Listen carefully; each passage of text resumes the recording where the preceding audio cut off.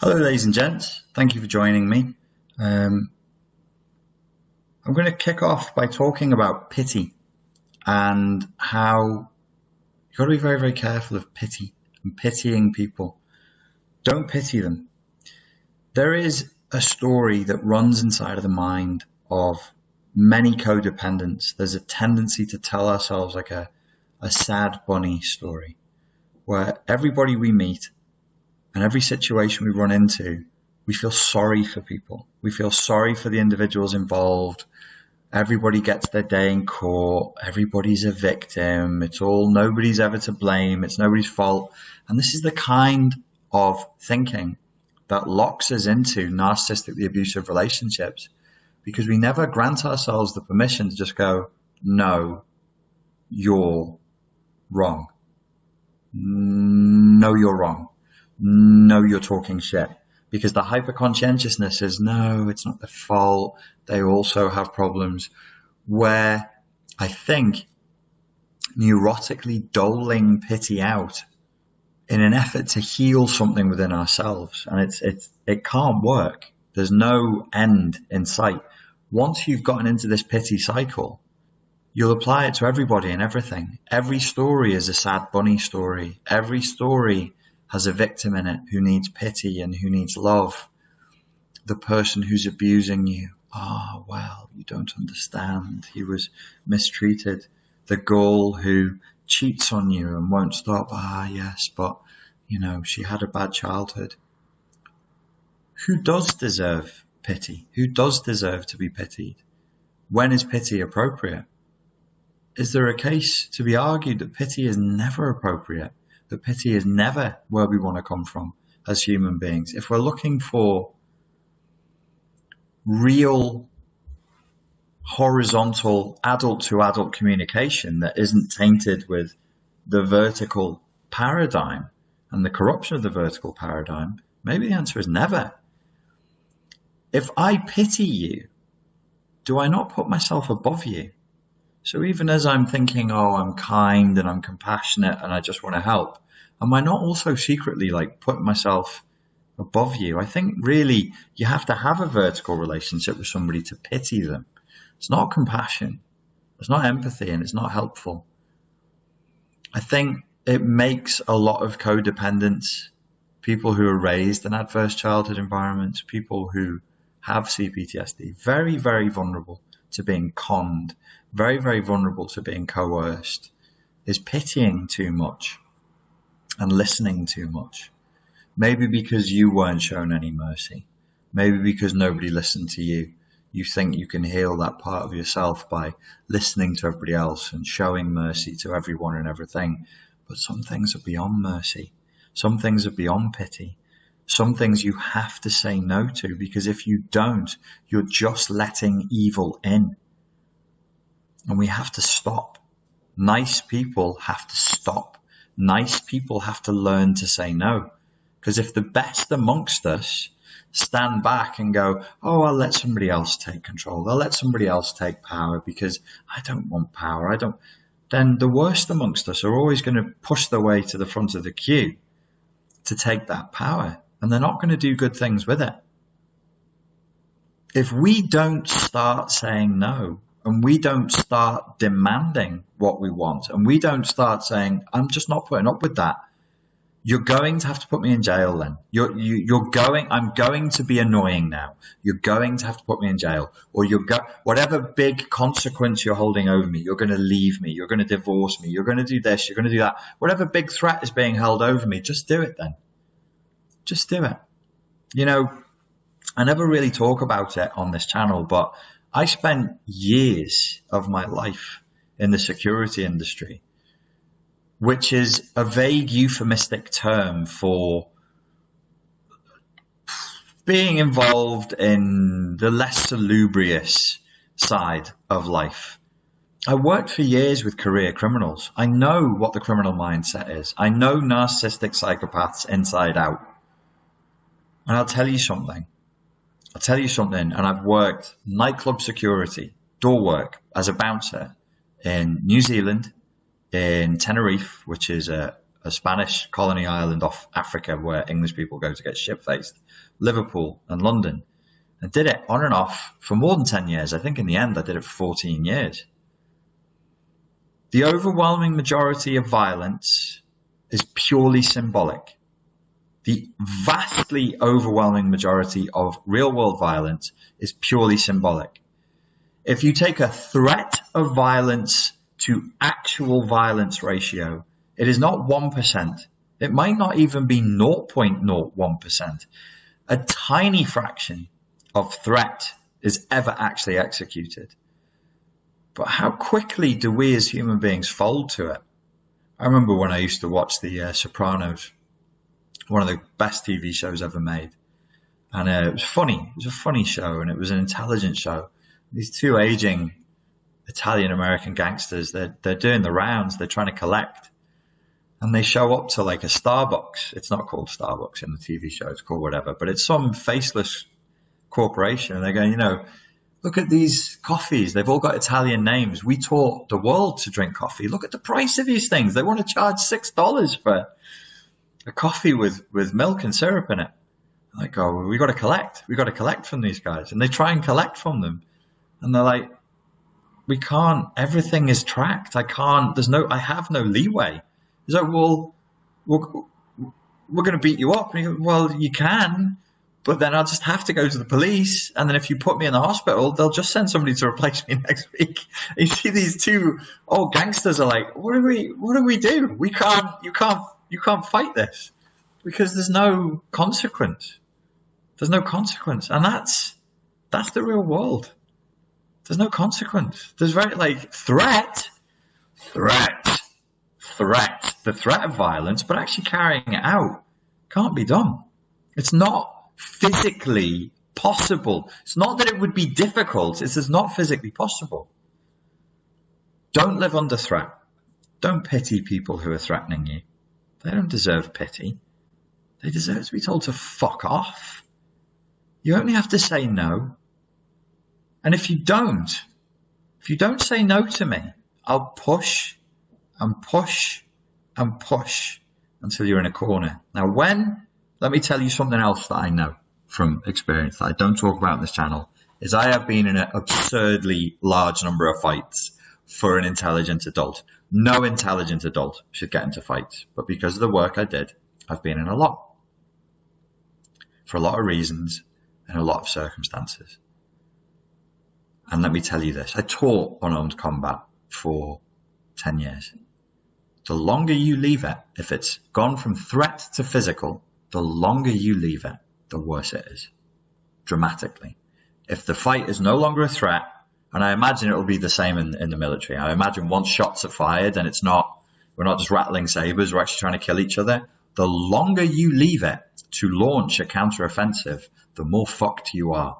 Because the longer you leave it, the better a sense of the terrain and of your weaknesses and of where you're up to the enemy gets. Before you know it, they've completely surrounded you, and then you're screwed, as it would be in a one-on-one fight. Somebody's going to if they start hitting me, they're going to imagine a normal street assault. They blindside me, they punch me, then they punch me again, then they punch me a third time, then I start to fall over. Then they knee me in the groin, then they headbutt me. Then I crouch over, then they pull me to the floor, then they start kicking me in the head, then they stamp on my head. And that might take 12 seconds, 7 to 12 seconds on average. The longer I leave it to reply, the more dangerous it gets. If I start here, I might get punched in the face, but I only get punched in the face once. I have a much, much better chance of stopping it. The longer you leave it, the worse it's going to be. Don't tell yourself, I won't say anything on this one. The next one, that's when I'll say no. No, you won't. No, you won't. Because cowardice and fear is a sickness. And if it gets in you, it's contagious, highly contagious. Cowardice, fear, and compromise are highly contagious viruses. And if it doesn't stop with you, don't think anybody's coming to save you. Nobody's coming to save you. If you don't say no here, tomorrow it'll be here, The next day I'll be here, and the next day I'll be here. And it's a lot harder to defend yourself when the enemy's all the way in your house and you've backed off into one corner and you're desperately trying to protect yourself, your loved ones, and the dog, and you're stuck in a corner. That's not where you wanted to start meeting the enemy. When they came onto your property, you wanted to snipe them from the top window. The American preppers will like that one. I don't advocate killing people unless it's absolutely necessary and you're covered by the law, which in every country in the world you are if it's legally justified. Start sooner rather than later. If you're thinking about saying no, you're better off saying no now. Yes, it'll be an inconvenience. Yes, you'll experience awkwardness and strange emotions. Yes, you can get yourself in trouble. But if you're thinking of saying no, do it now. Don't leave it. Don't leave it to further down the line. Don't leave it till tomorrow. Don't leave it to next week. You can ask people in the comments under this video, people who have been, like me, involved with narcissistic psychopaths of the worst kind. I've been in 2 relationships now. And you keep telling yourself, as the victim, as the target, I'll deal with it tomorrow. I'll deal with it later. I'll confront them later. Can't be bothered with the hassle now. Can't be bothered with the confrontation now. Can't be bothered with the rage attacks now. My ex-girlfriend, after all my door work and nightclub work and fighting with bare man dems in the street and that, I couldn't say no to my girlfriend.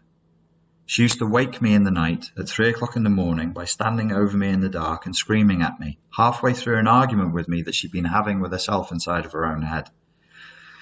Somebody asked me the other day about narcissistic psychopathy that borders on schizophrenia. Of course, once they're in an intense emotional flashback, they become delusional. So multiple times I woke up, I didn't wake up, I was awoken by an adult female standing over me with their face so close I could feel the spit hitting me, screaming at me at 3 o'clock, 4 o'clock in the morning.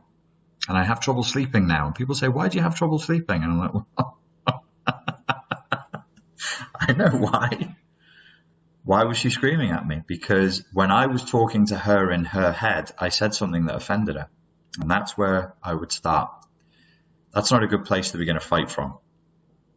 When you're in bed and you're half naked and you're like this, with a bit of spit coming out your mouth, deep asleep, and then the attack starts. It's not a good place to start from. If you're thinking of saying no, say no early. Don't show pity to these people.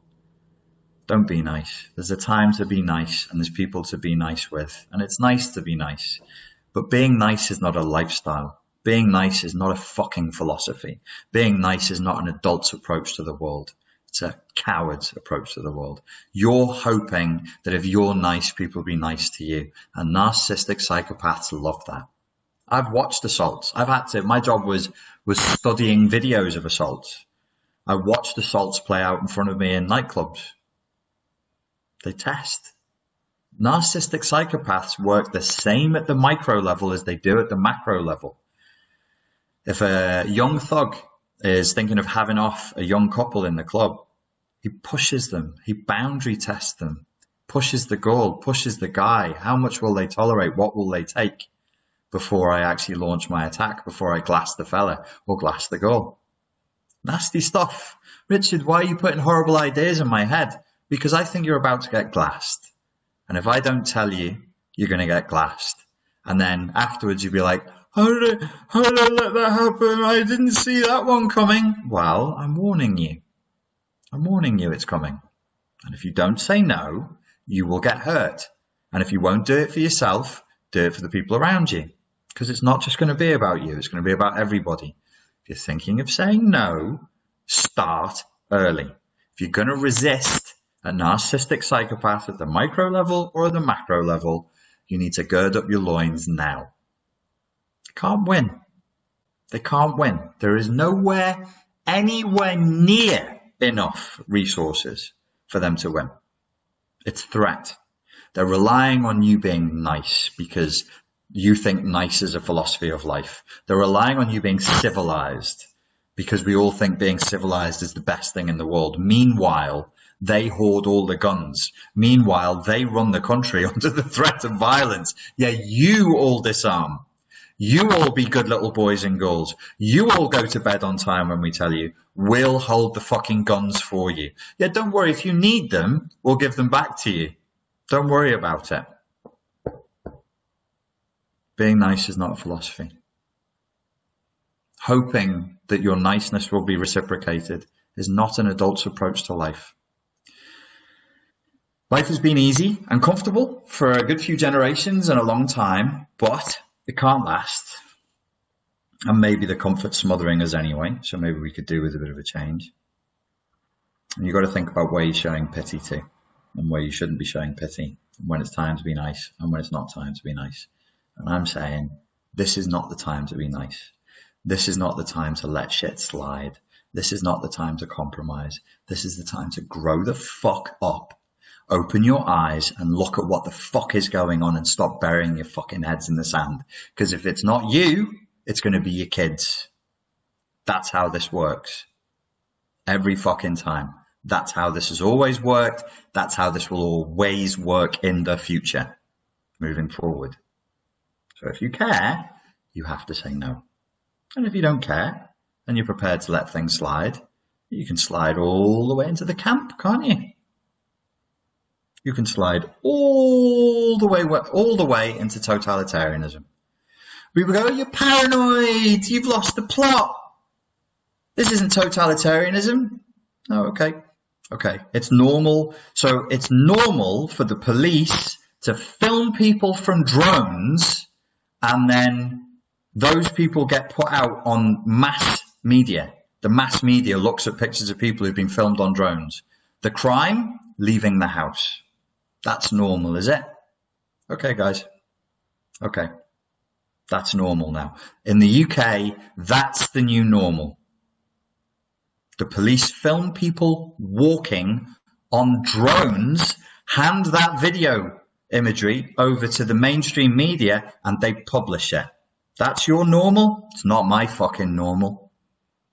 Never will be. One way or another, it never will be my normal. That is a fucking outrage. That's an outrage. So we're going to be given choices. You can go along with it if you want to. I won't be. I won't be.